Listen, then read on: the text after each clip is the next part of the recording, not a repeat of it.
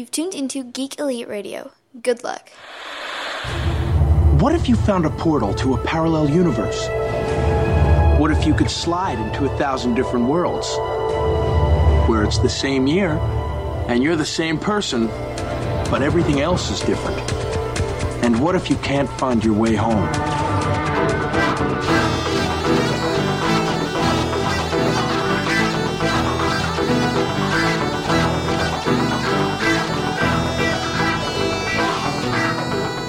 All right, after a little bit of a hiatus, we are back with Imagine If at the full power of our brains. Yeah, it feels good to be back.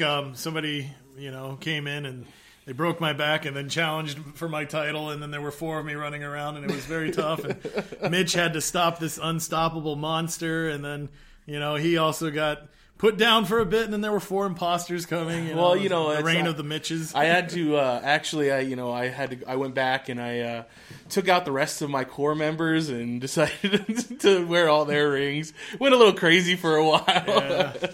I found out there was a clone of me. And All right. So, barring any reincarnated Red Skulls coming through the door and taking us out, we'll see if we can get through this episode and, entertain our listeners for as much as we can. Yep, so it's great to be back. Thank you, guys. And let's see what kind of show we got going on here. Well, first we have some questions off our Facebook page, so I would love to go over that first. First thing we have is Daniel, a host from one of the other Geek Elite Radio Network's podcasts. I work with him on Televised Heroics, but he wanted to know what would happen if Superman obtained a GL ring, Green Lantern for those who don't know, and was forced to fight Sinestro. Ooh. If this hasn't already happened. I don't believe the Sinestro part has happened, but in one iteration or another, he's gotten a GL ring before. Yeah, we've seen him have Green Lantern rings several times. Face to face with Sinestro, though, that has not happened. So that'd be exciting. That'd be the interesting part. So I know one of the other times that a story where Superman has gotten the GL ring is when Clark Kent's parents sent their one and only baby to Krypton, yes, to be raised by Jor-El and Laura. Yeah, because when he went to Krypton, he actually was considerably weaker. Right. Like, he wasn't even up to their standards. He was just subhuman. It's because the idea is that Krypton's gravity is heavier, yep, or stronger than Earth. So I remember in that book. Do you remember what it's called? Superman: Last Son of Earth, right? I think so. I believe it was Last Son of Earth. And Earth was the planet that was going to be destroyed in that one, or blow up like Krypton usually does in the stories. But Jor-El goes and creates a exoskeleton for him to wear in the first book. Yeah, in part 1, he gets the exosuit, and then of course, as the evils start coming and things like that, the ring makes it to him. So that's what enabled him to be a normal person again and not have to rely on the exosuit, was him having a Green Lantern ring. Right. Really cool story. Yes, very, very interesting. Thinking that Pa Kent was the scientist genius that was able to send a baby in intergalactic space. It was a hell of a tractor that he put him in. Another story that comes to mind where Superman had a Green Lantern ring was actually from kind of the comic book run that we're talking about. JLA issues 8 and 9, if I remember correctly. So the new Grant Morrison Justice League of America team, JLA, they were basically kidnapped and kind of put to sleep or trapped in a dream world by the villain Key. And in Superman's dream state, he was the sole protector of Krypton, and he was their Green Lantern. Because a funny twist in actual DC comic lore, I guess it's Green Lantern Sector 2813, which is where the planet Krypton was, which is protected by Tomar Ray. Wow, I never realized that Krypton would have been so close in comparison. I mean, you would think 2814 and 2813 are right next to each other. Yeah. So, but isn't Sinestro's, isn't his planet Korgar in 2813? No, I think he's 14 something. He's something like that. He's a lower number. I always thought for some reason that it was close, but I guess so. Tomar Ray. Yeah, Tomar Ray. He's the neighboring Green Lantern. Okay. And he didn't do a good job that one day on Krypton. I mean, I guess what could you really do against a planet imploding upon itself? Well, and then the tough question is, with Green Lantern rings, are they allowed to, could he, I mean, realistically, if a planet's dying, granted, yes, the power and the will, but the right to. I mean, if you had a Green Lantern ring, are you supposed to be stopping every tornado? Now, yes, we as people think, well, yeah, you should, but that's natural disasters. Well, I mean, that's not to get too geeky with everybody, but that's Star Trek is the best example of what you do in that situation. Have they made first contact with this planet yet? Do they know of alien races? You would think that Tomar Ray would have got the rest of the Corps together to be like, hey, we need to transport as many people off this planet as we possibly can. True. Obviously, they knew about aliens. They know, so they would have been okay. But Superman was created much long time before the Green Lantern. So. 1938 versus 1959. Yeah. So we can relax on Tomar Ray. He might have had an off day. So in that story, he's a protector of Krypton. And I think that's the same story I've talked about before, where that's the same books where he was born on Thanagar or something like that too, right? Where he gets a hawk suit. No, that's a whole different set of stories where they. So doesn't he get a Green Lantern ring in that set of stories too? Yeah, in that story arc they did, because I think that's the one that has where it's like the Green Lantern suit but with the red cape. Yes, something like that. But yeah, right. I know what you're talking, because they did like. He was on Mars, he was on Thanagar, he was on Oa, things like that. Right, yeah, exactly. So there's that story, and then, there's obviously, I don't know how many more stories there are, but another big one of more recent history is Injustice, Gods Among Us storyline, where he gets a yellow ring. Man, right, that, by the way, if you have not read Injustice, do it. Pause this. Well, listen to the podcast first. Or pause it. Go get that book. You are going to love it. Year 2 was insane when they started adding the Green Lantern mythos into it. Because exactly, Superman is just going full throttle with villainy and evil. And Sinestro's like, yeah, dance, my little monkey, dance. And wow, that I can't. I don't want to spoil it for you, but I want to spoil it for you. Well, those are some prime examples of stories you can go read where Superman, one of the most powerful beings in all of the DC universe, gets the most powerful weapon in the DC universe. Right. So now the second part of the question: how would he fare with a power ring against Sinestro? I guess more specifically a Green Lantern ring. Yeah. Okay. So now here's my thought. I would say I think he would fail. I would say Sinestro would outclass him, just because Sinestro he's had a Green Lantern ring, so he knows how it works. He's had a yellow ring, so he knows how it works. Superman, he's probably just gotten this ring. You can't beat the experience regardless of how long they've had it. No, exactly. Sinestro always will have more experience. But I would say the biggest thought is that when that ring came to Earth, it went straight to Hal Jordan. It knew about Guy Gardner. It didn't pick up Clark Kent Kal-El on its radar. So if this ring goes to Superman, it's more of a distress call, like, hey, here's a neat little token, but he's not going to get to know how to use it to its fullest ability. So, I think Sinestro would definitely trump him. Now, what would be interesting to play with this story, like what if we did, okay, imagine if, Kal-El of Krypton is selected to be the Green Lantern of Sector 2813. So he's got it from a dying Tomar Ray. And, just as Hal Jordan trained under Sinestro, trains Kal-El.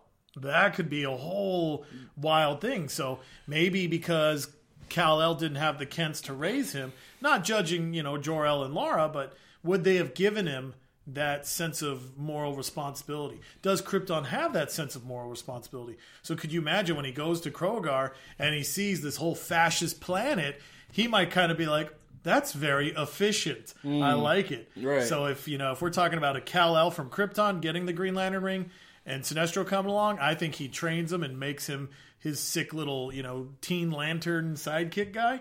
If we're talking about a full-powered Superman on the planet Earth and he gets a Green Lantern ring, Sinestro's going to use the ring a lot better. Superman could definitely fight his way through constructs and things like that.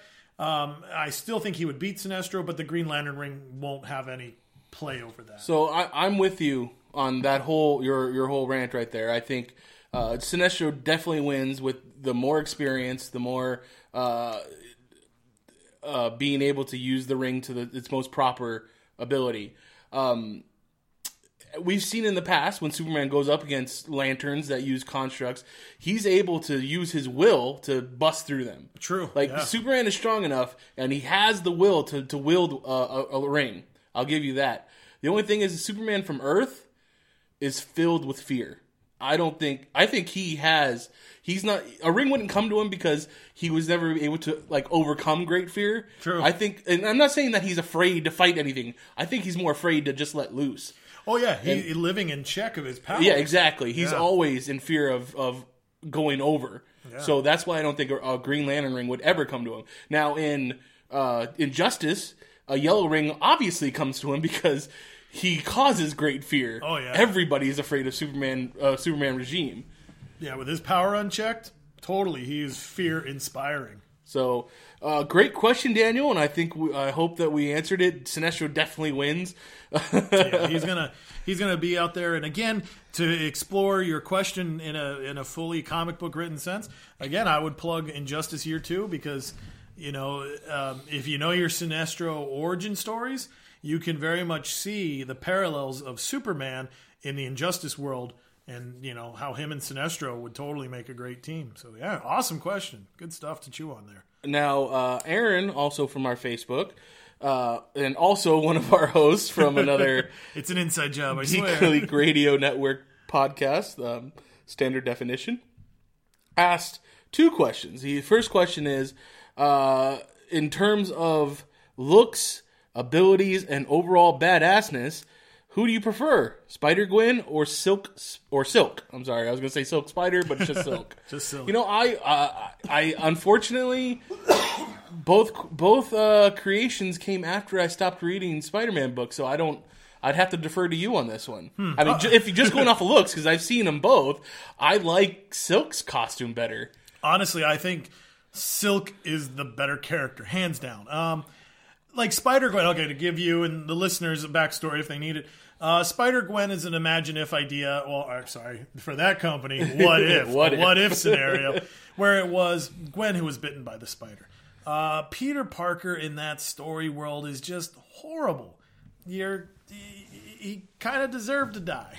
Sorry, but he's horrible. Oh, go ahead. I was just say, so in this, I understand that they brought in Spider-Gwen when the worlds were merging, right, or whatever. Yeah, they did. They played with the storyline would be called Spider-Verse, and so all the dimensions are kind of like they're intersecting, and it's basically trying to find like the best iteration of Spider-Man to lead an army of Spider-Man against this great evil, which was Morlun, which I think you probably read that when you read the JMS Spider-Man run, right? Yes. So Morlun was one of the first characters, and that was the one where Peter Parker had to inject himself with radioactivity. Right. Morlun fed off of him, but then it was like, oh my god, this is tainted meat, and then died. Well, that was, somehow Morlun came back, or who knows, through the whole Mephisto twist that story did or didn't happen. So they brought Morlun back, and he was responsible for this whole reason why we had to have all the Spider people. Because it wasn't, Spider-Ham was there, Spider-Gwen was there. Right. We had Spider 2099. Yeah, you had the British Morales, Spider-Man was there, Spider-Man. All of them. So all these different versions were there. And, go ahead. So in Spider-Gwen's universe, that's where she came from. That she popped from that story, and I guess she was a good enough character they decided to go ahead and give her own book or whatever. Yeah. Oh, she got she had a guest stint in, I think it was Spider-Verse Team Up or something. It did fantastic, so they decided to do a little mini-series, and it's done great, and, it's got its own series. It survived after Secret Wars, and, for such a brand new character, she's already got like 3 issue number 1s, so she's doing really good. So in her world, the Spider-Gwen world, and I assume she isn't called Spider-Gwen. She's Spider-Girl, Spider-Woman? Yeah, Spider-Woman. She's Spider-Woman. More sense. Okay. Everything that happened to Peter Parker in our world happened to her. So, pretty much, yeah. And everything that happened to her in our world happened to Peter Parker? Yeah, because he's the dead one there. So Green Goblin killed him? Yeah. If I remember correctly. I haven't read all of the whole issues, so I don't want to, misquote something there. I'm not 100% sure how the death happened, but I'm pretty sure it was Yeah, because if I remember correctly, I think they made it a big point to be like, oh, here's the big issue where Spider-Gwen and Norman fight. And it's like, oh, for us as fans, that's exciting because what would she do? And I think the crux of that was he's responsible for Peter's death. But I'm not 100% sure how or the circumstance, but I believe that's what happened. Okay. So I'll have to check my back issues on that one. But just to answer Aaron's question, it's... Well, for me, in a personal opinion, I think Silk. I think she's a better character. The premise is when Peter Parker was bit by the spider, the spider also bit another person. And he bit Silk. And if I remember correctly, I think she's also Asian American. So it's neat how, okay, hey, here's a minority character that is totally unique and original. Not like, hey, let's take Booster Gold and put somebody else in the suit. No, Booster Gold, we like the story of Michael Carter, if you know who that is. So we like that stuff. When we lose Ted Kord, well, that's kind of taken away Blue Beetle. Not to take anything from Jamie Reyes, but... Ted Kord was why we fell in love with that character. So I think Silk is a way better character. Gwen Stacy, I think her death is what made her. Right. Before that, she was just kind of, the love interest in a comic book. But that death was classic. You never had that happen before. So that's what made her character huge. Silk, yes, she's inserted, like, oh, here's somebody who's been around just as long as Spider-Man. But she's a very unique character.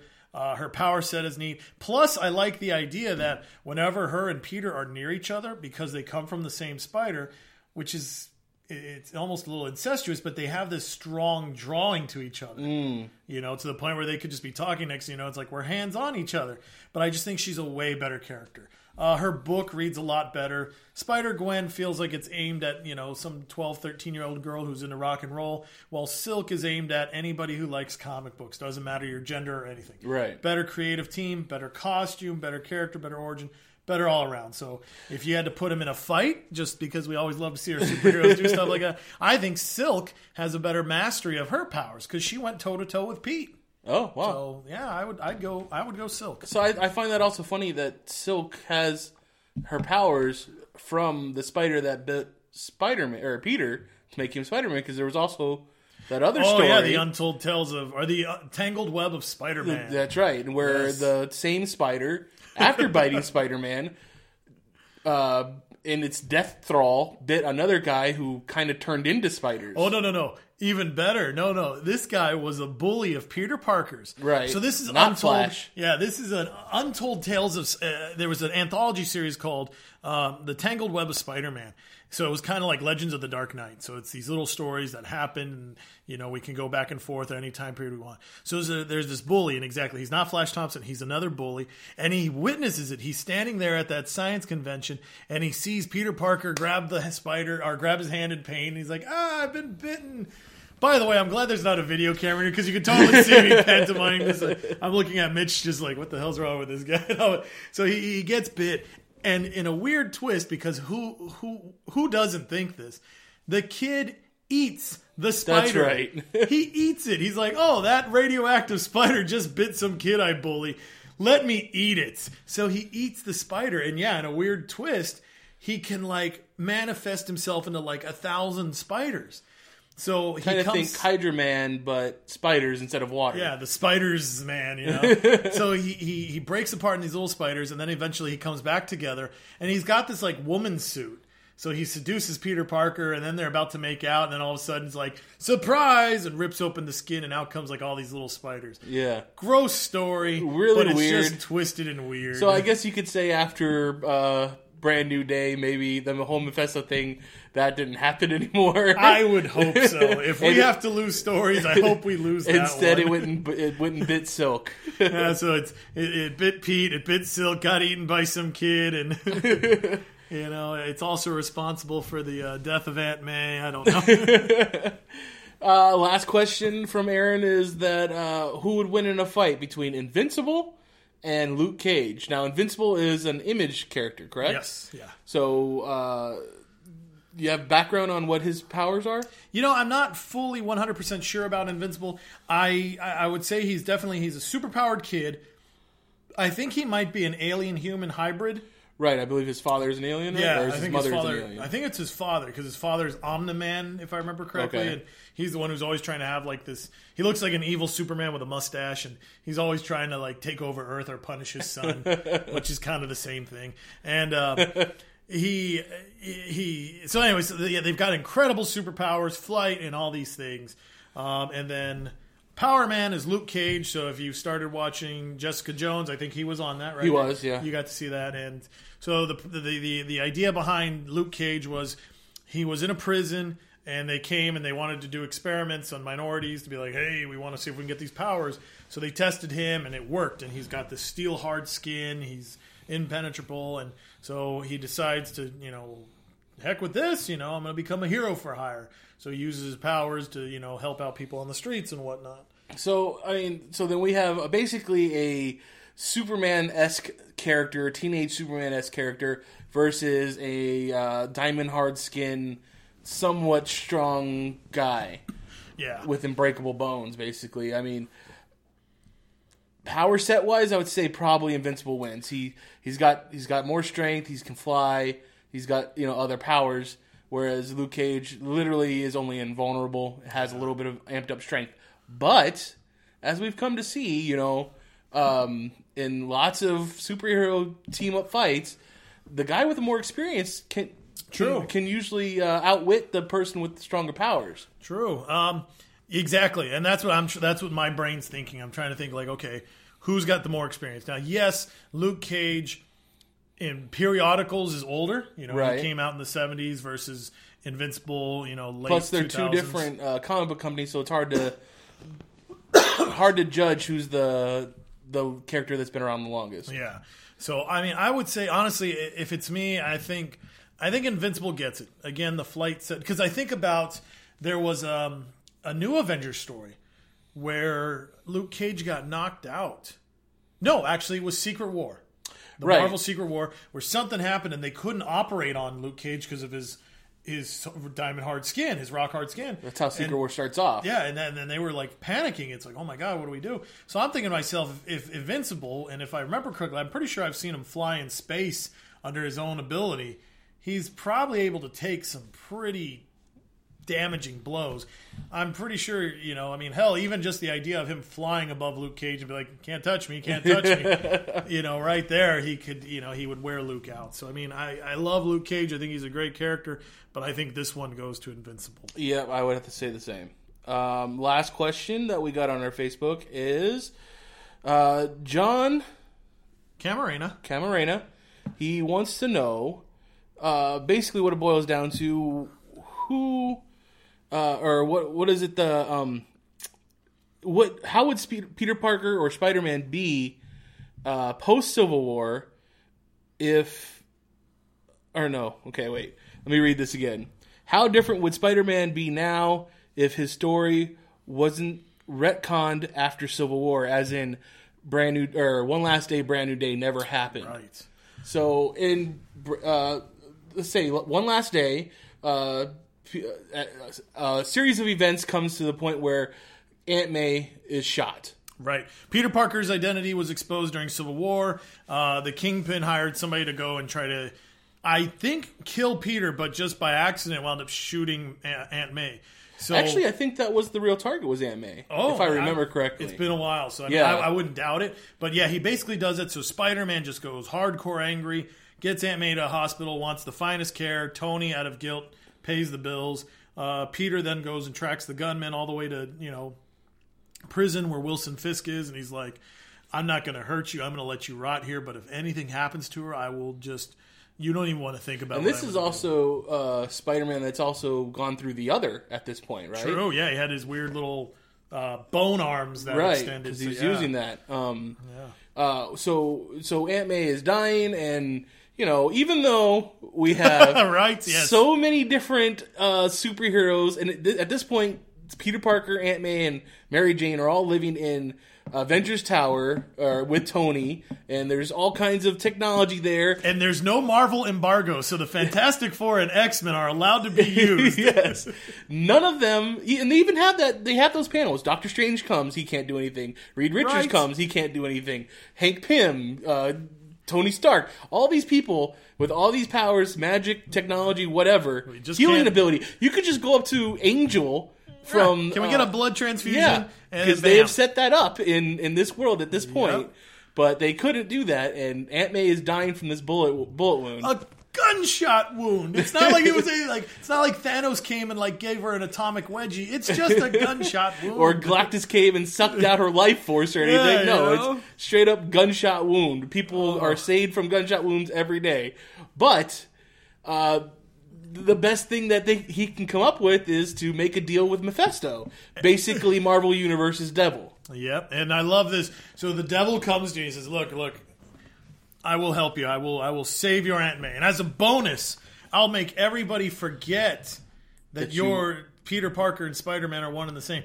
He didn't erase the footage. The footage is still out there. But people just don't remember it. They just, they remember they saw something on the news. Oh, remember that time Spider-Man exposes identity? I can't remember who that kid was, and I've never heard of YouTube. So I'm not going to bother checking this out, you know? Basically, Mephisto put a chameleon coil, if anybody watches Doctor Who out there, on every video of everything of Spider-Man unmasking himself. Yeah. Apparently, if you go on YouTube and you try to watch it, the ads are too long. You can't click skip ad, so you get frustrated and leave the website. But yeah, I mean, basically, he goes. And Mephisto says all these things. But I think one thing, if I remember the story correctly, I think one thing that a lot of people forget is that Spider-Man never makes the decision. It's Mary Jane who makes the decision. Yeah, she more or less threw it out there. Because there was, for a year, in the panel in One More Day, she whispers something into Mephisto's ear. And we don't know what it is, and this is the big mystery. And it took a year and a half. Oh, well, wait, before we go on, we forgot to say what it was that he made the deal for. Oh, okay. Well, so I will let your Aunt May live as long as you give me your love. Your love. Not your soul, not Mary Jane's soul, not the soul of your firstborn, unborn child, whatever. Not even a lock of hair. Just your love. So, the idea is that the love between Mary Jane and Peter Parker is so strong, and it's such a bond that it is more enticing than someone's soul. Well, Mitch, all you need is love. All you need is love. All right, you got me to sing. That's 1 point for you. Points. But that's Mephisto's deal, and Peter Parker says no. He says no at first. Yeah, he's not really into this. He knows there's another way. There's always another way. But Mary Jane is just so downtrodden and beat and tired of it that it's like, yeah, let's go for it. And so she whispers something in Mephisto's ear. Yeah, she whispered so I can't remember off the top of my head. I think she told him the secret formula to kryptonite or something. This whole time it's been in the Marvel U. So she does something, and then bam, deal happens, and the wedding day never happened. And the next issue of Brand New Day, Peter Parker wakes up in his shitty apartment with a terrible roommate and a hangover. For the first time, yeah. And he was just making out with some random chick at a party. That's he right. Know because, hey, we got our swinging Peter back. Because the ultimate nerd, the ultimate nerd is going to land chicks at anywhere he goes. Right, all right. Thanks, Joe.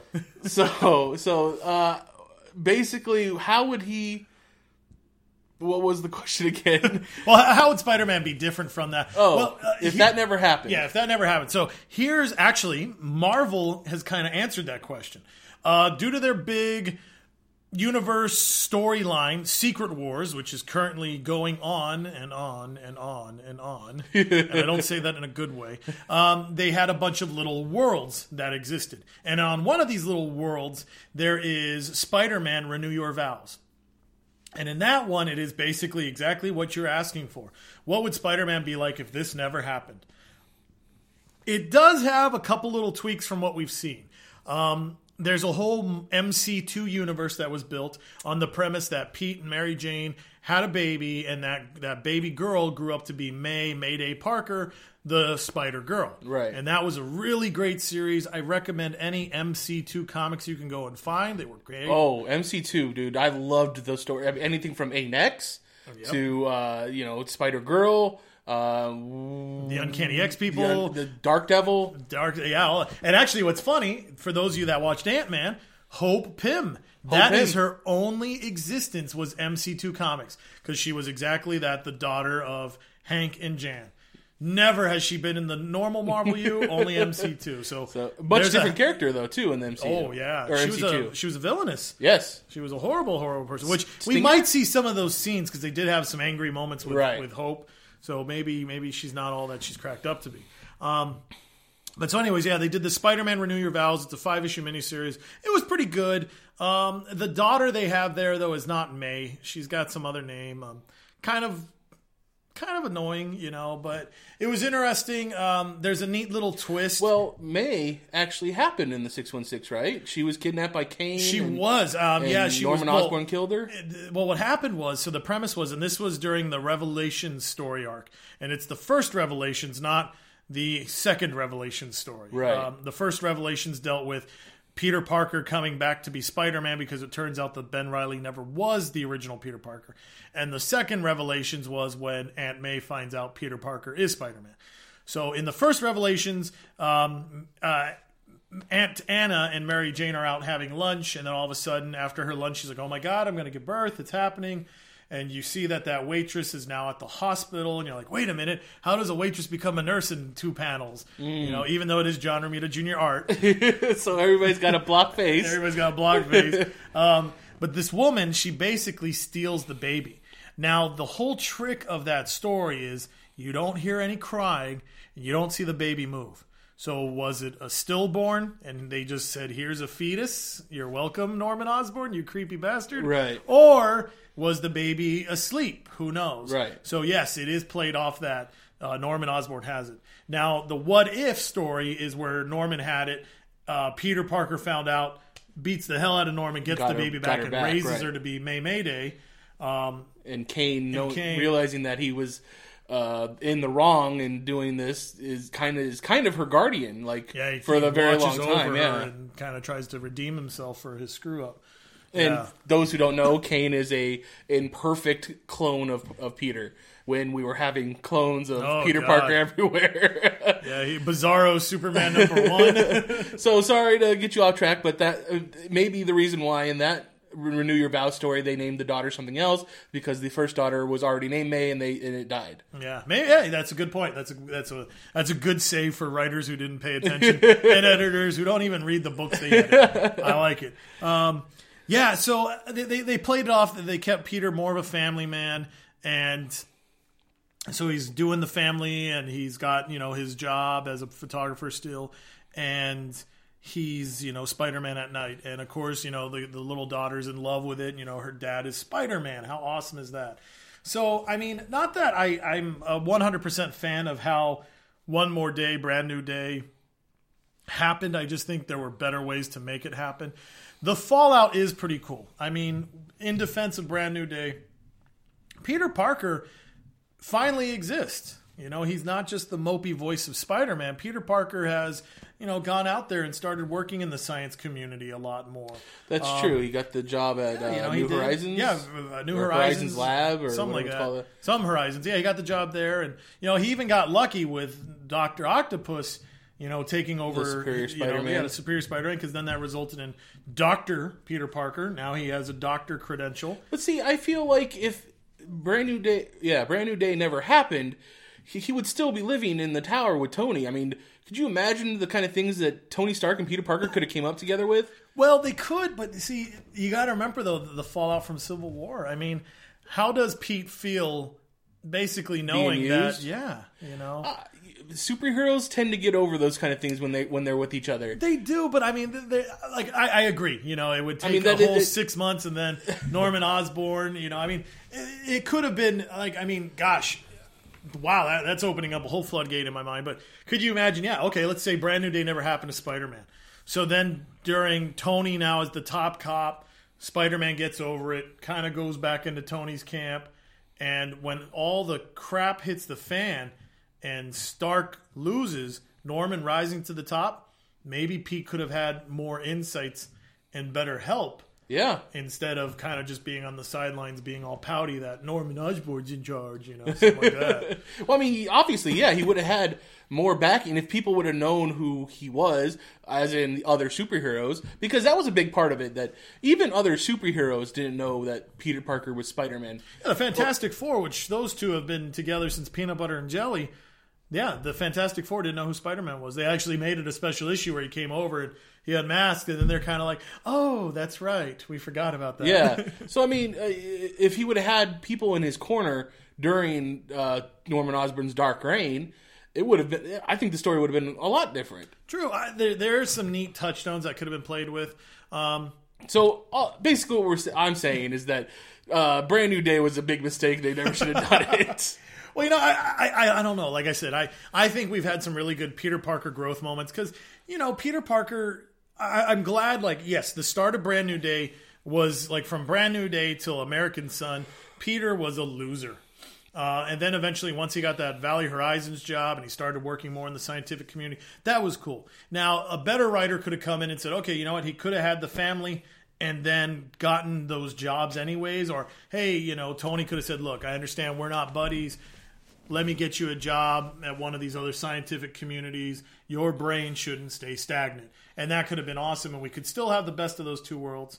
So, I mean, ultimately, I think, I guess it's just one of those things, as much as I grew up reading Spider-Man and, always wanting a girl like Mary Jane, I do feel that, and this is hard to say, but she is selfish, because right now, even in the current comics, she's left Spider-Man and she's off with Tony Stark right now. She's going to be in the Iron Man books. Oh, wow.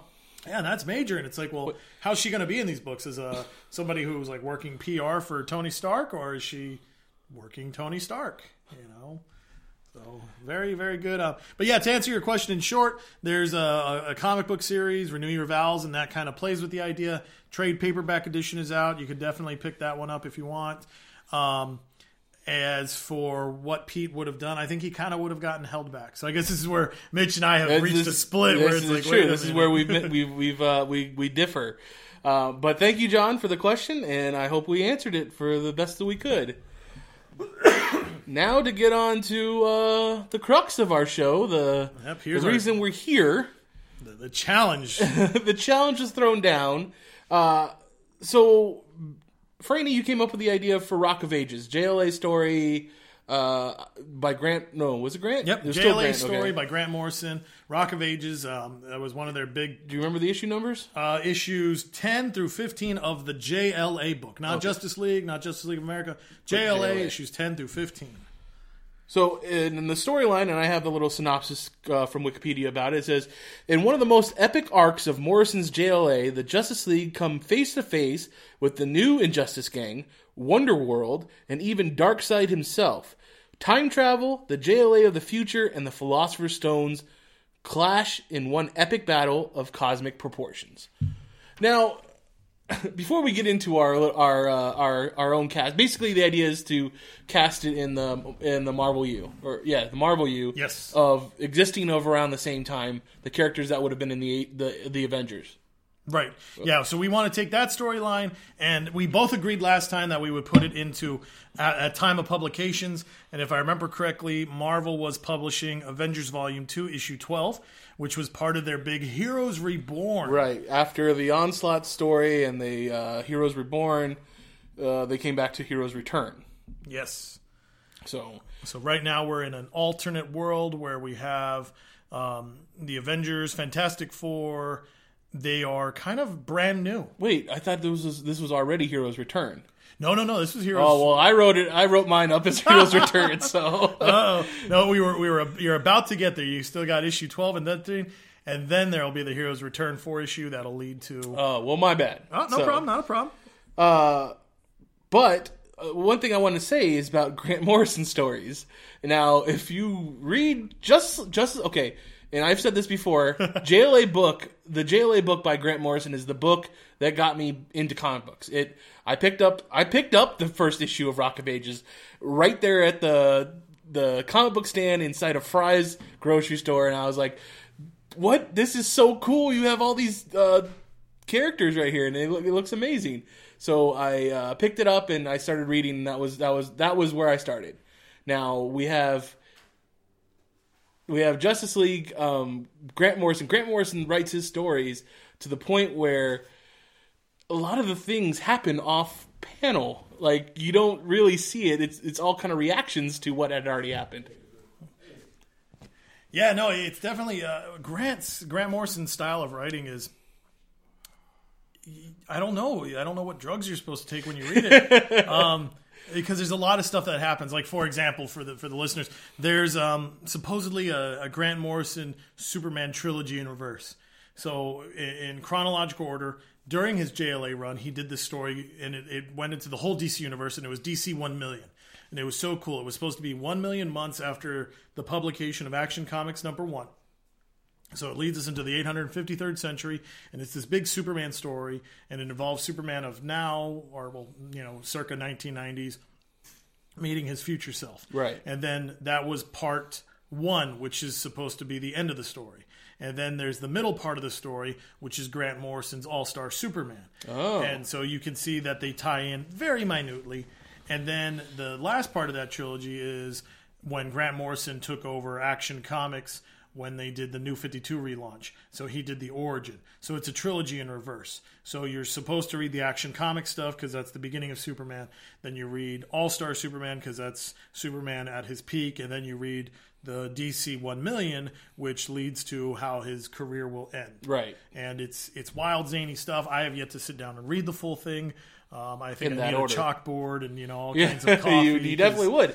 And a funny thing is that you see the beginnings or the hintings of DC 1 million in this storyline because we get Hourman. We get the Hourman from 853rd century or whatever it's called, and he's kind of a time traveler, and I don't think he's gone by Tyler yet. No, because that happens when he shows up into our time, but. He obviously, Grant Morrison was planting the seeds in this storyline. Oh, very much so. Very much so. And like you said, yeah, it's true. A lot of it's off panel. Like that one, it's like you can't really just be like, oh, here's issue 13. Let me read this. You almost have to read his whole arc. And I think if I remember correctly, it was like 41 issues, not counting spin-offs and tie-ins. Oh, definitely. Yeah. So you'd have to read his whole thing. But it's when I say that it's a lot of things are happening off panel. It's not like there was another book that you can go read. It's literally you were just catching up inside of Grant Morrison's brain. He forgot to give those notes to the artist to draw it. Yeah, it's just total segments that have been put on the page, and you're just like, I feel like I missed something, but I think I'm picking it up. So if anybody goes to read these stories from the Rock of Ages, just keep that in mind, but it is a good story overall. Oh, yeah. It's the one thing that I really loved about that era was somebody, I think it was Wizard, the comics magazine, when they were big, and they said this book, the JLA book, it's the summer blockbuster of comic books. And it's true. The stuff that was going on in that book was just insane. I mean, I'm sure you had to reread it. I know I had to reread the story arc. And I mean, those panels with Darkseid, they were just like, right. Oh my God, this, like, it feels like the first time you saw the Terminator. You're like, wow, that's going to be awesome. So yeah, it was a big spectacle book. There's a lot of good comic book knowledge and insider stuff in there, but it was great for the spectacle. Just amazing stuff going on. So the book starts off with basically the Justice League of that time fighting a shadow Justice League, but it's not. They call it the Shadow Justice League, but it's actually hard light holograms of the heroes, but doing villainous things. Right. So you had a dark Batman, a dark Superman, a dark Wonder Woman, a dark Flash. Dark Green Lantern? Yeah, well, Martian Manhunter. So the whole thing is when Grant Morrison relaunched the book, he brought the most powerful lineup back, the original Big Seven. So Superman, Batman, Flash, Green Lantern, Wonder Woman, Aquaman, Martian Manhunter, and he put them all together.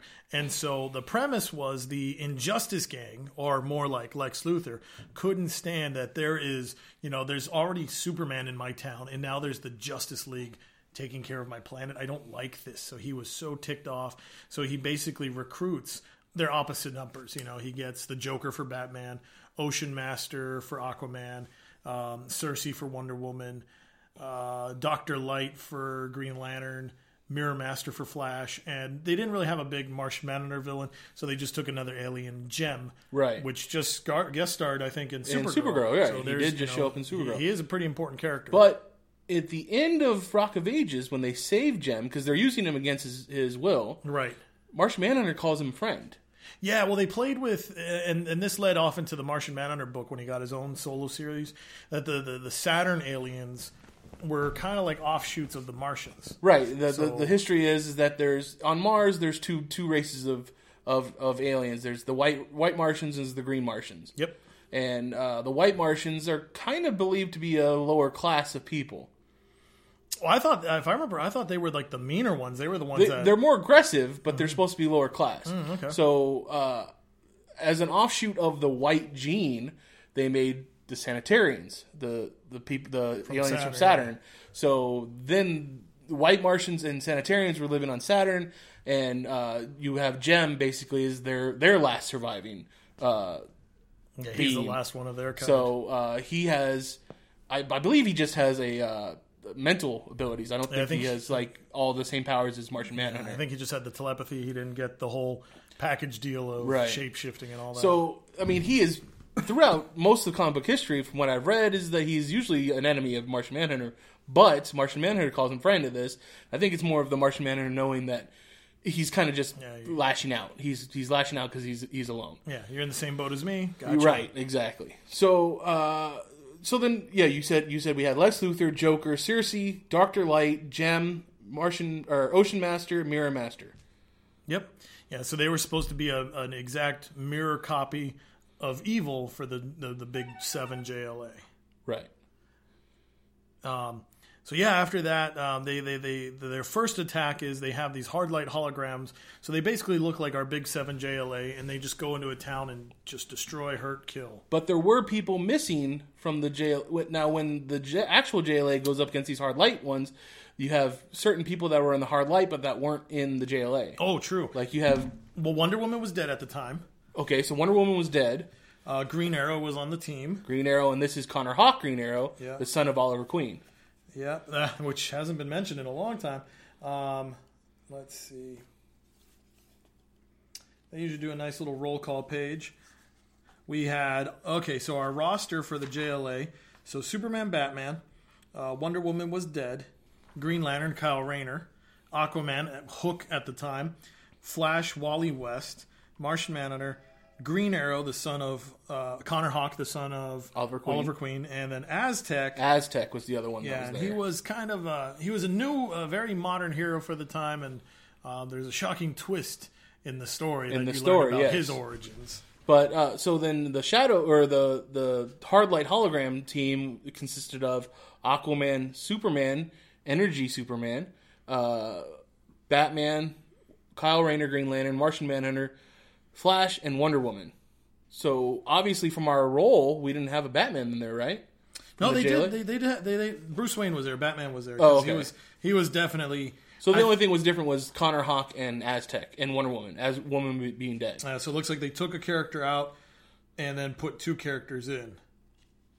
Fair enough. Yeah. So that's where you're at right there. Basically, so then in our idea is at one point. Half the team of the JLA goes into the future. And you see characters there, they're dealing with the fact that in the storyline, there's a device called the Philosopher's Stone. Eventually you learn that it's the Warlog, and it is a very powerful device. Darkseid gets its hands on it, and he is taking over Earth, destroying most of everything.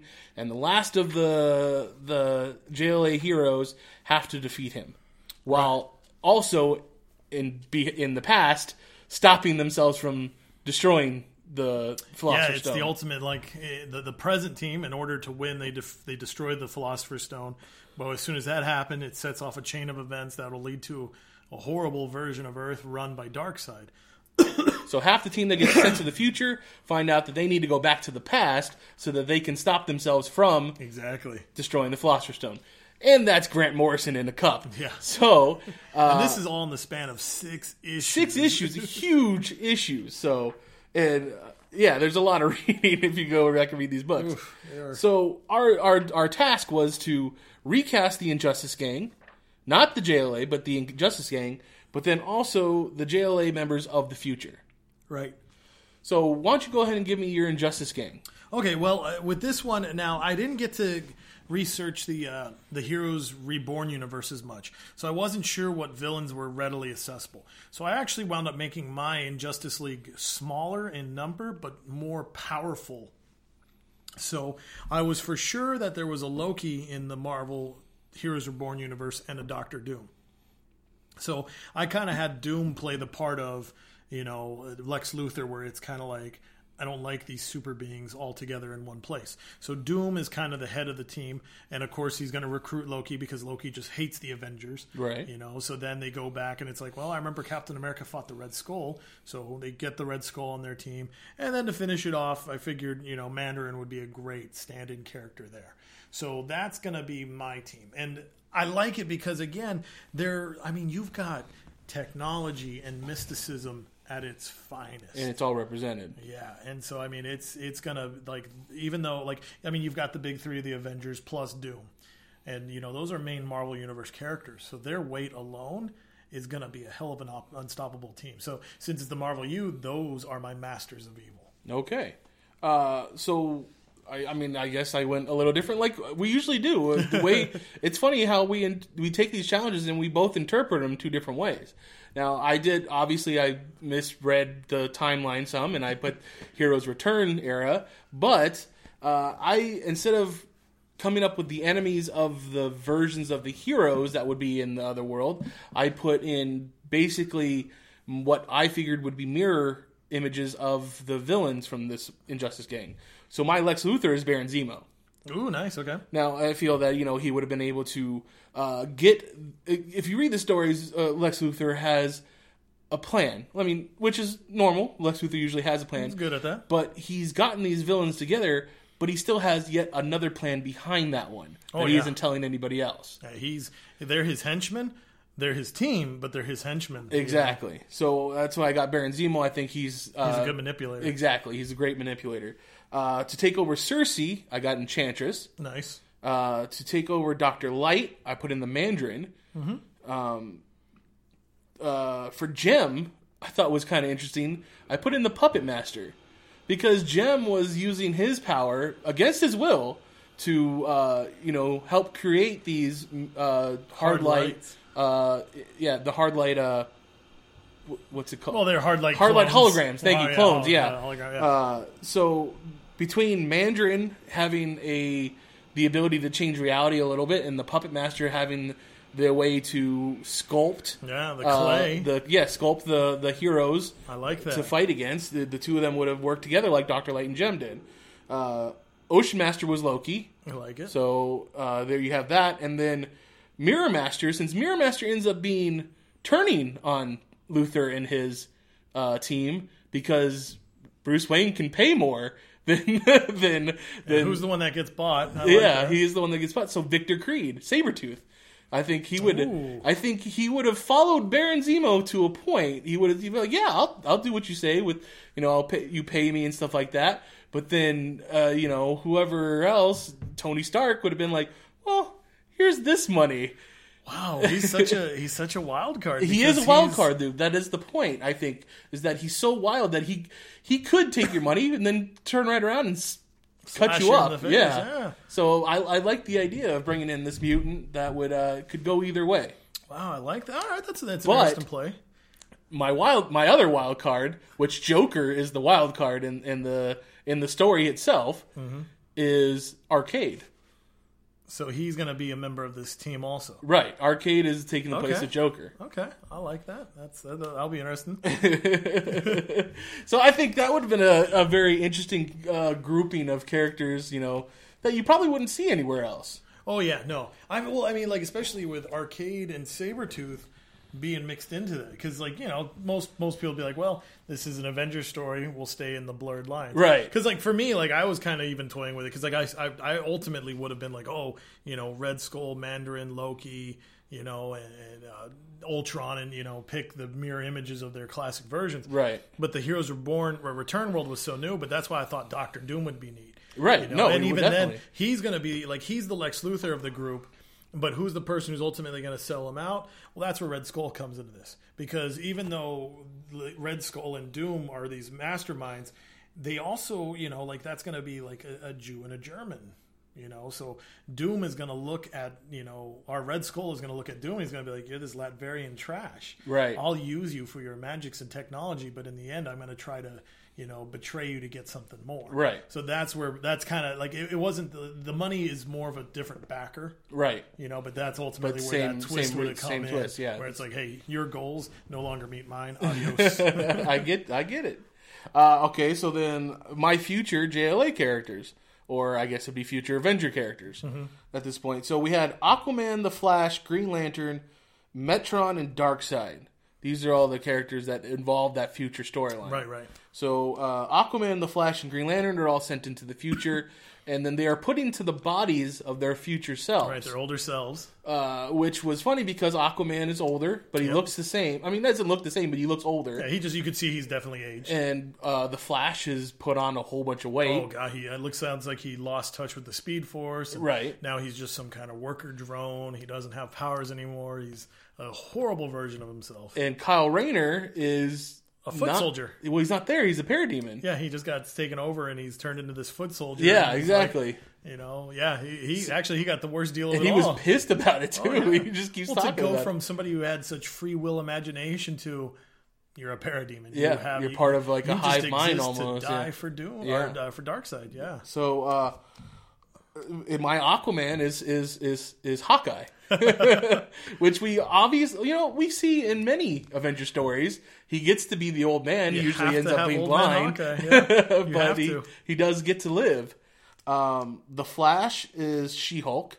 Ooh, okay. Because I think it would be to the point. I mean, she obviously doesn't have speed, but she has kind of the same thing that if she loses that part of her, she's almost lost her whole identity. Yeah, she doesn't really exist outside of being She-Hulk. So I like that. To not be that, and then Jennifer Walters, she could lose Jennifer Walters and would be happier. Right, exactly. She-Hulk, yikes. Yeah, because she became something after she became She-Hulk. Even though Jennifer Walters was already an established lawyer and stuff like that, she became more in her own mind. Yeah, I like that. And Green Lantern would be Vision to become part of the whole.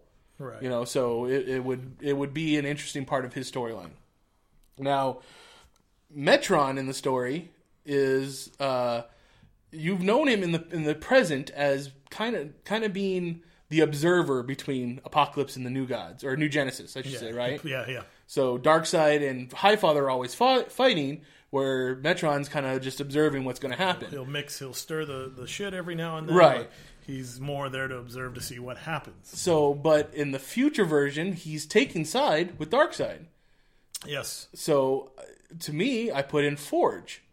From the X-Men. Right, from the X-Men. Okay. Think Days of Future Past? He's the one that sends them back, right? Yep. Okay, so, like, it's kind of the same. He's lived long enough. He's used technology to keep himself alive. Maybe he goes bad. All right. So in this version, in my version of the future, Dr. Doom is Darkseid. He's the one that's benefited from the big tragedy of them destroying the Philosopher's Stone in the past or the present. Okay. So Dr. Doom turns out to be the big baddie on this one. All right. Not bad. The one that they need to stop. So Doom is. That's right. Doom is. All right. So what did you have? All right. So for my version of the story, since again the whole idea with Heroes Reborn, it's a brand new, younger Marvel universe, and so in their publications they had just recently discovered Galactus, so they had that whole retelling. So I decided, since we're having the doorway open to space more, I was going to play with the idea of saying, okay, this is how we meet Thanos. So the premise is, you know, and you could take any artifact. So, of course, you know, Thanos always quested for the Cosmic Cube.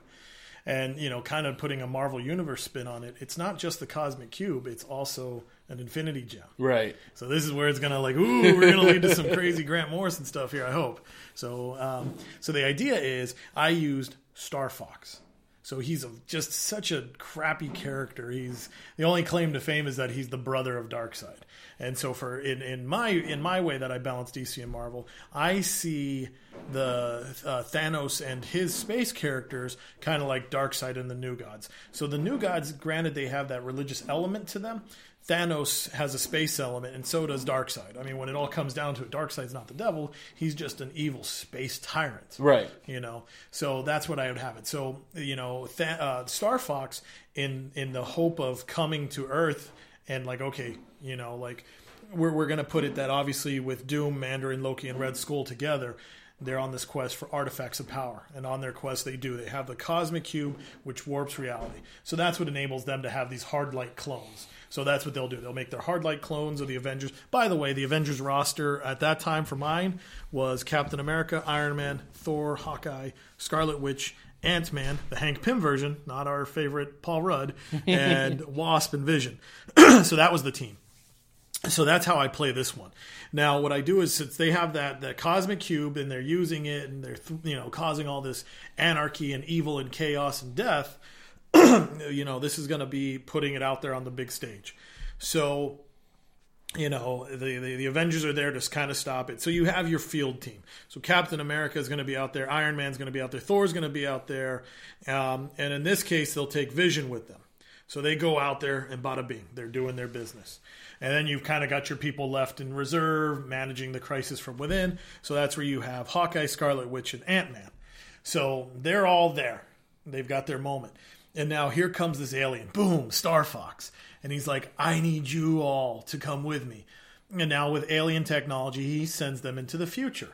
And sure enough, they go into this chaotic future where Thanos is. So Thanos came to Earth, got the Cosmic Cube, and just annihilated and remade it in his image. And obviously, he always quests for death, for death's love, for her noticing. So this is a very dark Earth. So a lot of people, not necessarily parademons, but, whatever run-of-the-mill villain you've got. So playing in that idea, I had it that Old Man Hawkeye will exist, but unfortunately he's one of the ones who gets taken up as a soldier. And it feels that way. Every time we have Hawkeye, he always does survive in the future. So That is good for him. That's good for Clint. Obviously, as we always do, he has to lose at least one eye.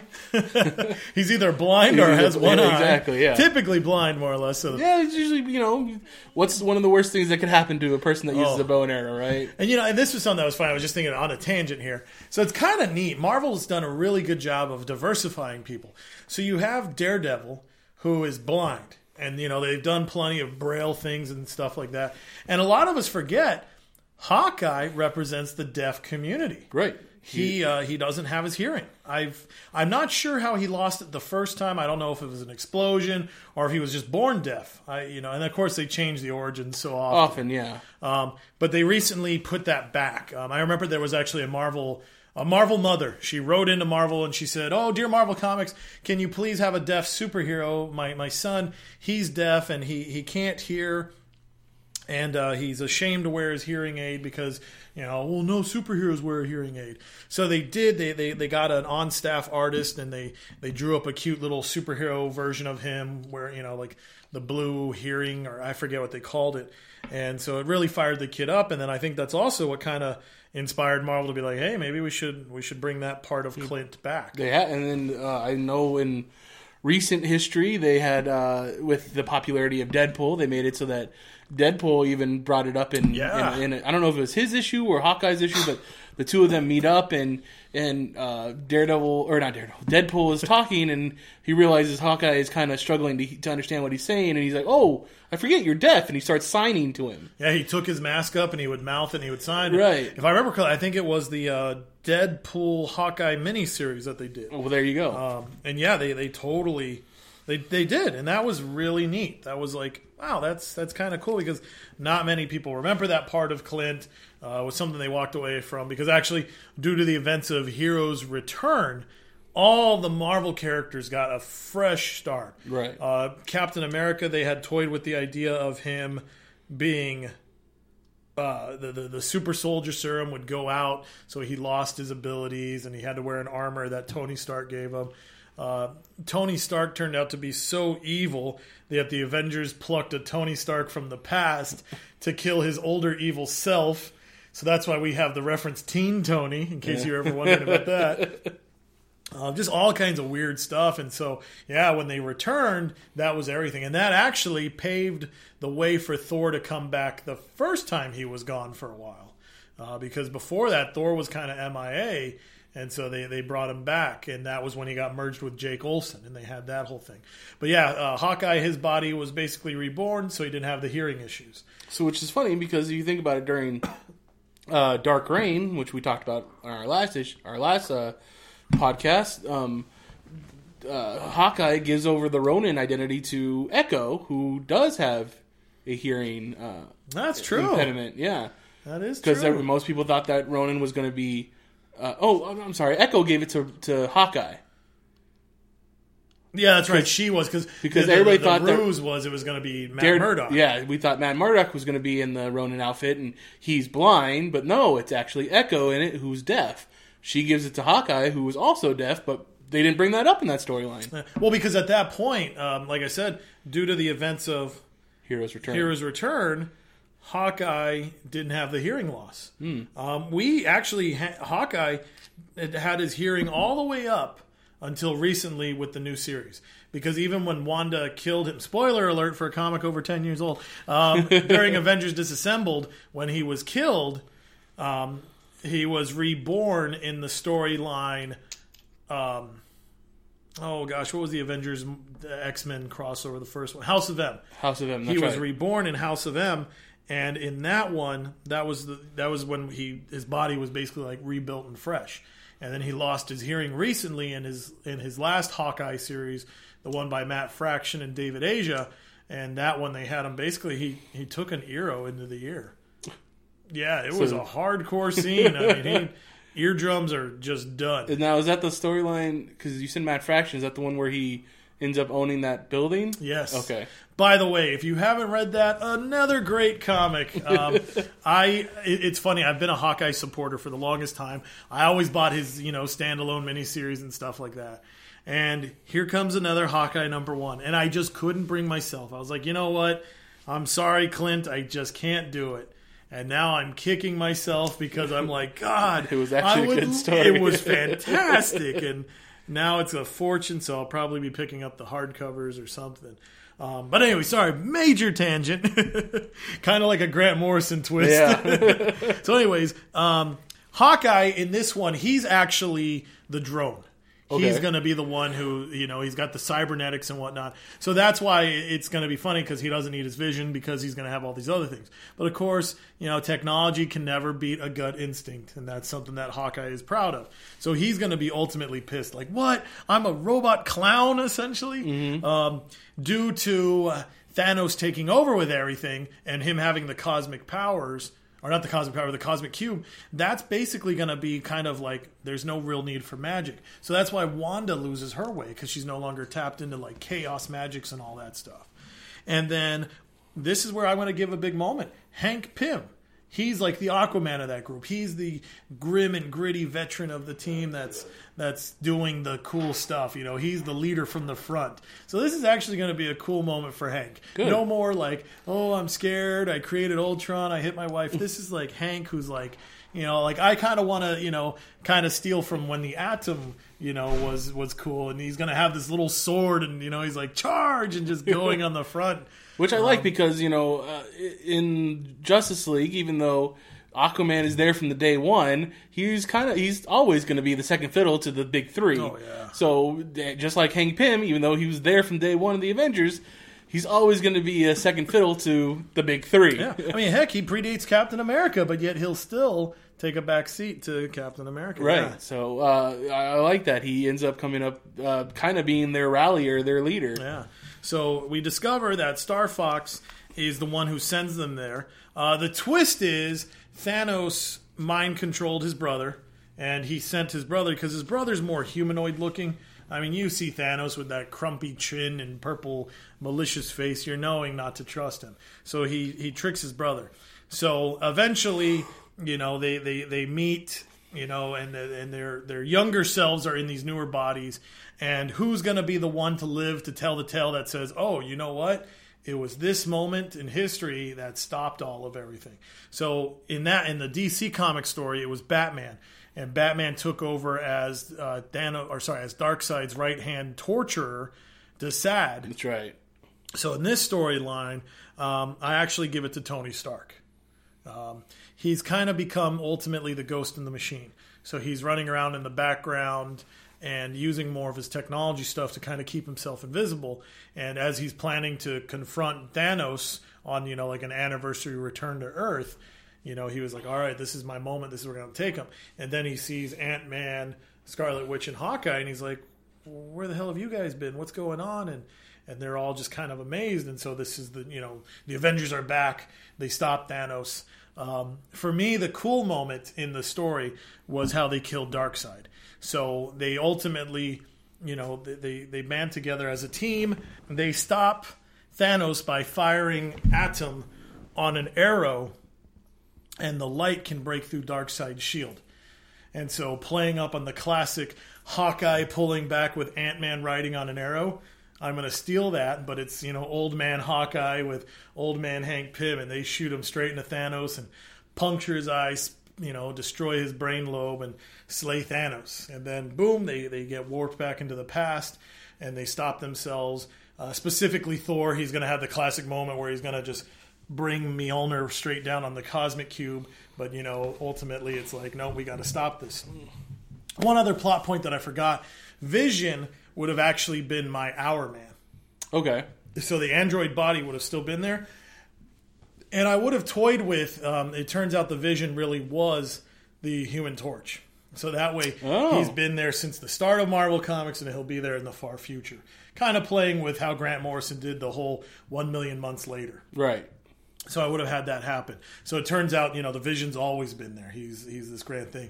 So ultimately, as those guys return, Ant-Man using his ant helmet is like, don't, screaming, don't hit the thing. So Vision, obviously being total machinery, picks up on the telecast, and he's the one who stops. And I would love to do, kind of playing again from the Avengers movie, where Thor's bringing the hammer straight down, and you just see Vision catch it. Palm it, yeah. Just palm it, like, hold on 1 second. And Thor's just going to have this, like, what? How did that happen? This face, like, how in the world do you stop Mjolnir? Fair enough. Once again, you've managed to awe me with your story, and I hope that I've done the same. I think I like your wild cards. Honestly, like, to me, I think it's really neat. Victor Creed, I like that. He's such a Marvel character. They don't capitalize on him. They don't. They just think of him, he's this big bully, this big hillbilly redneck. In reality, Victor Creed he is more like, I love how he always calls Wolverine the runt. Right. Because Wolverine would be a runt to that guy. So him, can you imagine, if Wolverine is the best he is at what he does, then what the hell is Sabretooth? So I like that. I like your twist. Which is unfortunate that, we think, Victor Creed has basically become not just only an X-Men villain, but he's a Wolverine villain. Like, really, he only shows up to torment Wolverine. But his original showing was in Iron Fist. Yeah, he was a Marvel U guy. Yeah. And he just got stuck into the Wolverine corner. So, which they've come up with great fights between the two of them. Oh, they have. And the few times that I've read mini series that have to do with Sabretooth, I really enjoy the character, even though he's a complete sociopath and a murderous maniac, but it's still usually a pretty good series. So I liked the fact that I was able to throw him in there. Yeah, I think that's neat, and it's kind of cool because they recently had the Marvel Axis event, and that one Sabretooth became a good guy. Wow. Yeah, he totally, because Axis, so they're shifting their polarities. Good is bad, bad is good. So Victor becomes the ultimate good guy, and it's like he's even better than Wolverine. So I think, I agree with you. He is totally underplayed. So I like that he's going to be like, because everybody reading that story would think, whatever, Sabretooth, right? No, he's the guy who's going to be like, screw you, Justice, or, screw you, Avengers, and then turn around and be like, screw you, Masters of Evil. And it's like, wait, that little mutant dog-looking guy, he outplayed both of them? Oh, yeah, totally exactly. Does. Yep. I think that's great. That is... again, like, luckily I get to sit in your writer's room and be like, oh, that's cool. So I'm going to see that twist, and fandom is not, like, when that issue hits, that would be cool. It'd be like, crazy. You're going to be like, wait, wouldn't what just expect. happened? So I think that's neat. Getting to, and so those are our two changes. What we decided is the things that we did talk about earlier in in this story that we didn't change anything, though, is Aztec was a character that we talked about earlier, and you said he has a big reveal in the Justice League book, because it's kind of where he's... or not Justice League book, JLA book, because it's where he's prominent in the DCU at this point. The whole idea is that he is given this power suit because he's supposed to be the reincarnation of the Aztec sun god, and he's supposed to be there to stop a coming Armageddon, and you find out that his suit is actually funded by Lex Luthor himself. Yeah, that was a cool aha moment in the story. You know, here's this, and he was this character. I think his first appearance was Aztec #1. So what a risky move. You know, brand new character gets his own solo first issue, and you know, Grant kind of stole the character, said, "Hey, I'm going to bring over to my Justice League book, JLA." And that was the big moment where it's like, here's this guy who's been told, like, you are the man of our village and you will save us from the threat of the almighty destroyer. And and here's the warrior suit that you're going to wear into battle, and you're going to be the best. It's been prophesized and all this stuff. Yeah. It's Luthor money. Luthor uses that. He gets inside Aztec's suit and says, "Hey, look, I made you, so you need to come work for me and help me out." Now, the other character, Connor Hawke, the Green Arrow in this comic book, actually does take up Luthor on his offer. He feels that he's being underutilized in the JLA, or he doesn't belong, because he's like, I shoot arrows. I don't belong here with Superman and Batman and Martian Manhunter. But he does think that he can go over to Luthor's side and take out his vengeance, I guess, on the Justice League. We come to find out that was all a ruse. It was part of Batman's plan to have a guy on the inside. Yeah, but Lex Luthor also knew that it was a ruse, so he was using it to his advantage too. Like, well, that got me into your Justice League headquarters. You know what was funny was at one point Luthor equates the whole fighting the Justice League at this level to a hostile takeover. Like, as a businessman. Yeah. And that's what we got in the 90s, kind of, was a Lex Luthor that wasn't so much scientist anymore, but businessman. Because, that's what we were dealing with in the world. That's the worst villain in the modern age. Yeah, it's a businessman. So, at another point in the story, Bruce Wayne, Batman being Bruce Wayne, recognizes all these steps as a hostile takeover, and he goes, well, Lex doesn't know that he's dealing with Bruce Wayne, someone else that can also do the same. Yeah. So you have these two and I thought that was great in Morrison's run, that he took this aspect of these two characters that you don't usually see too often, and actually put them at the front of, these two businessmen trying to take over the other company being a super team. Yeah, I thought that was a neat play, because it's like, and it's funny because, like, in modern times, and I would say, honestly, I'd say that's where that first originated from. You never really had, like, okay, yeah, maybe Batman would punch Lex Luthor when they were, fighting Luthor in the world's finest comic book, the Silver Age. This was the first time where it's like, wait a minute, Batman and Lex Luthor should be villains. They should be against each other. And I mean, that led to such great moments to when Lex Luthor became president of the United States. Right. And, so then Batman's like, I'm stealing your kryptonite. And then Lex Luthor's like, if you do that, I will put the full throttle of the presidency to hunt you down. Don't you dare touch my kryptonite. Or at the fallout of No Man's Land in Batman. Right? You have Bruce Wayne, who at this point is not liked by the rest of Gotham because they feel that Bruce Wayne abandoned Gotham, even though Batman was there every day. Yeah. But Lex Luthor at the very end comes in and says, no, Luthor Corps is going to come, or Lex Corps, I'm sorry, is going to come in and fix up everything for Gotham, which is the start of basically Lex's run for presidency. That's true. Yeah. He's, look, I cleaned up Gotham after the rest of the country left them for dead. Bruce Wayne, their own son, the son of Gotham, left them for dead. So that was the time when the two of them were doing this whole back and forth thing, like you were saying, as businessmen, and it was pretty awesome. Oh, I think that was neat because it's it grounds your superheroics and it plays the full throttle. I mean, look at how many different heroes and villains in our DC universe are millionaires. Oh man, or tech giants. It's funny, like that meme. There's a meme out there where it says, Batman's fighting Mr. Freeze, and he's like, "Don't call me Mr. Freeze, call me Dr. Freeze." And it's like, well, wait a minute, Poison Ivy, Harley Quinn, Hugo Dr. Strange. Batman's fighting a cathedral of doctors. Superman is not fighting just these, strong guys. He's fighting these geniuses. Right. Brainiac is an nth level genius. I mean, so it is funny how it's like, because like I used to think about that too. Like if you sit down, look at the original Avengers. Okay, so you have a master strategist of the U.S. Army. Thor in his identity back then was a doctor, a physician. Right. Hank Pym, Hank Pym, Ant-Man is a, Dr. Hank Pym. Right. Iron Man, wealthy industrialist. And who am I missing? Bruce the Hulk, Banner. Bruce Banner. Doctor Bruce yeah. Banner. So it's funny, you have these like cream of the crop people, I mean, Spider-Man really is the first one to kind of be like, hi, I'm a high school kid, because hell, even Robin, he wasn't just some teenager, he's a world-class acrobat. That's true. I mean, like, he was able to throw in his acrobatics, his acrobatics is going to be able to let him survive the training of Batman, Yeah. So I mean, it's like, so we don't just have average Joes. So it was neat to really take that side. And plus it's neat because it's like, now you have the full character. It's not just a Batman adventure. It's a Batman Bruce Wayne story. And Lex Luthor, he's so evil that he doesn't need a mask of villainy. He's evil business and he's evil villainy. That's right. It's like, oh, how cool is that?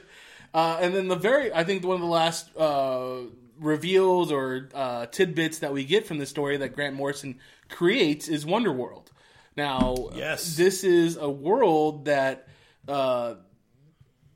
they travel to. It's another universe or whatever where everybody's larger than the heroes, but they have their own. It's like a world full of heroes, of superpowered beings. Yeah. It was just crazy. I mean, I don't know if you can expand on it more yourself. There's not really much else to talk. They spend so little time there that I just wanted to see more of it, and I assume there's some place that Grant Morrison uses it again. Well, I think wasn't that where they toy with the idea that, because I know Grant Morrison's run culminated in World War III, the first World War III. They've had like 6 of them in the DCU alone, but. And that's where we fought Mageddon. Right. And I think that's where it turns out that was the thing that Aztec was built to stop, was Mageddon. Because another crazy moment in Aztec history was, in the superhero, not the Mayan people. The actual culture. But you have Aztec piloted the ship that crashed in Mageddon and exploded. And it was like, I'm going to die. And it literally was start to finish. Here's a full character's life. Which is crazy. You don't really get to say like, oh, I have that whole character's guest appearance sheet right here. So maybe it's time to polish him off and bring him into the New 52. I don't know. You never know. I mean, Azrael's come back. Why not Aztec? I'll make another phone call.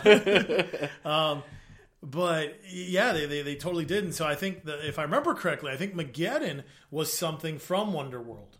It was something that just came to ours, and that's why it was tough for us because, here's this world of these giants, these amazing beings. I mean, they're all perfect and superior in every way. And, here comes like an evil smartphone of theirs to come attack 1990s Earth. The internet sucked back then, so yeah. So once again, if you want to read these issues of JLA, Rock of Ages, this is storyline, it was issues 10 through 16? 15, 10 through 15. 10 through 15 plus an annual? No, it just straight up was that. Rock of Ages was a start at 10, finished at 15. Okay, well there you go. There.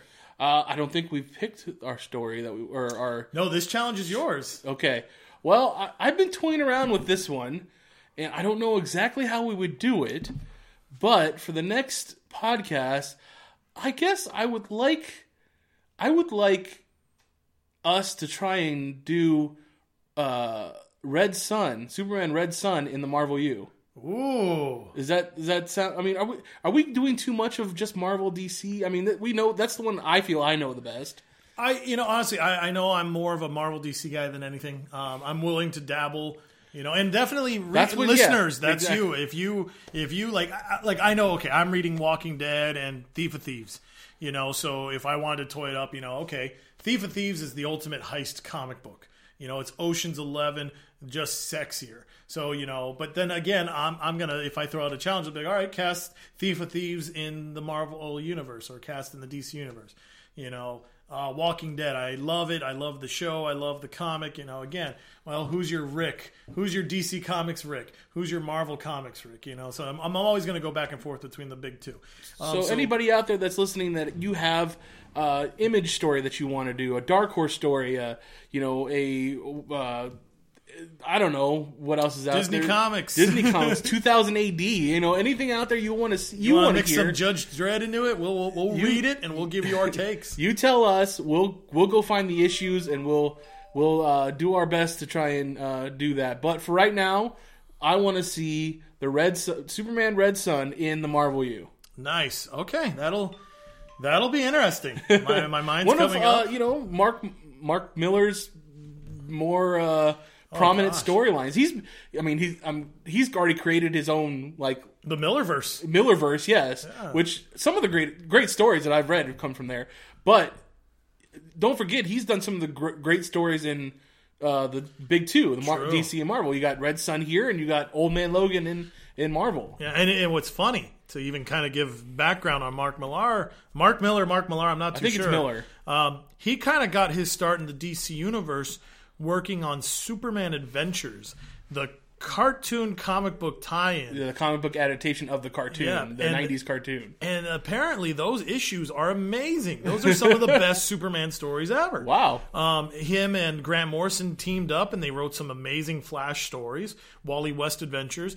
You know, then he got his big kick on the Red Sun story, which just blew up. And I'm sad to say I haven't read it, so really, I will finally now have to sit down and read Red Sun. Yeah, you will. It is my homework, and I will so solemnly swear to do it. So that's going to be exciting. Then he went on to the Marvel side of things, and he's the one who gave us the Ultimates, which basically gave us the Marvel Cinematic Universe. That is very true. He's why we have Nick Fury as Samuel L. Jackson, or Samuel L. Jackson as Nick Fury, however you wish to look at it. You know, is it Batman or is it Bruce Wayne? You know, so he gave us that, and you know, he's even gone on to his own successful spin on things. You know, he's given us Kick-Ass, Wanted. Girl. I mean, just all these amazing... Nemesis. Nemesis is such a great storyline. I mean, if anybody who hasn't read it, think Batman, but supervillain. Like, this, I'm gonna interject something. So, Curly, I know you listen. This is a special shout out to one of my best guys, Ramon Curly, my Ebony, my sidekick out there, one of my a true friend, a true guy who's in there. So I remember he responded to the question about, do you like hero stories of redemption or going into villainy? Some kind of paraphrase. Oh, but yeah, basically I had put out there that which stories do you guys like better? The hero that ends up going evil, or the villain that wants to redeem himself? Yeah, and to me, and this is a story, again, Curly, I would recommend it to you, and I'd recommend it to all our listeners. It's a 4-issue comic book. You can buy the singles, or you can buy a trade paperback. Nemesis, exactly. He is Batman, but just a total dick. I think he kicks a puppy in the comic book. He is that mean. I wouldn't doubt it. It's like, picture Batman's costume, no logo, no ears, and just pure white. He is that opposite. And it's like, instead of like, oh, I'm here to help Jim Gordon, he's here to torment Jim Gordon. He just goes after the guy. It's so brutal. It's an amazing comic. I'm surprised we haven't seen that film yet. I believe they are supposed to be working on it. Wow, that's going to be crazy. Because that even makes me think of... Oh God! What's the Mark Waid evil Superman? Irredeemable. Well, that's what I was going to say next. If you really want to see a good version of that exact question, you have Irredeemable, where there's a Superman-esque character that basically turns evil. He realizes that he can't do the things that needs to be done to be this ultimate hero, which he wants to be. So he just turns evil. And then on the opposite side of the coin, you have this almost bad guy Wolverine character that once Irredeemable turns, or his name's not Irredeemable, but once the Superman character turns evil, he's like, well, I need to turn good. So he's an evil character that turns good to fight the Superman character. So there's two different books, Irredeemable and Incorruptible. Very two good reads. Yeah, they ran together. Very nice. They finished together too. I believe. That was really neat. Forget what Boom Studio. Boom Comic Books came up, brought to us by Mark Waid, great writer, another guy who gives good stories. But yeah, Great going back to Flash the Mark stories, Millar, right? yeah, well, he did a lot for Flash. Kingdom Come. Kingdom Come, that's right. He gave us Kingdom Come. Which, one day we're going to have to tackle that one. Oh, gosh. I am looking forward to that. It's one of my favorites. I think we're going to have the 6-hour podcast special where I will go in-depth panel by panel. Alex Ross, if you're listening, can you start drawing for me? But yeah, so it sounds like the challenge will then be cast the Red Sun storyline in the Marvel Universe. So that means you have any hero in the Marvel Universe. So I could be like Professor Xavier. No. Professor Xavier is born in communist Russia. So there we go. That's our challenge for next podcast. We will definitely try and get it to you in 2 weeks like we're supposed to. Everything should be back to normal. Sincerest apologies. Thank you guys for hanging in there and waiting for us, and we will give you some good stuff. And thank you for the questions on the Facebook. It was exciting to get to read those and hear what you'd like, and it was a nice opener for today. Definitely keep them coming. We answered those on the spot, so that's always fun to kind of get those creative juices flowing. So awesome stuff. We come to the part where we explain where you can meet us. Or you talk to us. You can meet me anytime you want. But I will be on winter break pretty soon. On Twitter, I am at agent_of_the_bat. Franny is... Let me find it. I still have yet to memorize my Twitter, which is embarrassing. I believe it's at stuff I should say. I'm pretty sure that's right. Okay, at stuff I should, SHUD, capital S-A, say. At stuff I should say. You'll notice the cool little... Star-Lord Mini-Mate icon, that's me. There you go. I'm more of a Facebook guy, so Christopher Franny, you'll see me on Geek Elite. Yeah, that's right. That's the other place. So you can get Geek Elite Radio on Twitter as at Geek Elite Radio, Geek Elite Radio on Facebook. GeekEliteRadio.com is our website. Download us off of iTunes or listen to us on Stitcher, which is a great podcast app that I use personally to listen to any podcast that I want to listen to. But on iTunes, if you download us, go ahead and give us a 5-star rating and a review, and I'll love you forever. You can just think about that, me loving you. He will show up at your doorstep with a box full of love. That's right. Well, that's what I call it, love. I don't know if that's what they said in the police report, but... But if you don't have anything else... No, just definitely, please keep giving us questions and whatnot. If you have any comic book questions, I love to dabble. I don't like learning real world history. I love learning about fictional world history and spouting off at it. It's been fantastic. If you are a movie fan, just to plug, I know we've been posting it like crazy, but gosh, we've gotten we finally got the Civil War trailer. We got Batman vs. Superman, another trailer. Teenage Mutant Ninja Turtles 2 trailer, which was better than I thought it would be, to be honest with you. Apocalypse, I still have yet to get excited about it, but, hey... Hey, no Ivan News, so I'm happy about that. True. Apocalypse is not purple. He looked way better, so, I mean, it has been... a very exciting week for comic books. And comic book TV readers. Shows have been insane, too. The mid-season finales for a lot of the TV shows have been crazy. I couldn't believe some of the reveals that they made. If you listen to Televised Heroics, you know that I called one of the big twists from this season. But the inside rumor is the CBS folks were listening and they heard this idea and they stole it from Mitch. So our legal department is currently in talks. Trying to settle that. Andrew Kreisberg came to me and he said, "Look, Mitch, I know you got all this pent up ideas, and what do you have for me?" And I said, "Well, you can use this one actually." So just to give John Jones some love. That's right. But other than that, I say it's been a great show, and I hope we have many more to come. I hope so too. So thank you, folks. Always keep listening.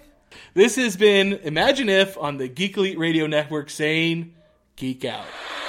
We now return you to your regularly scheduled program.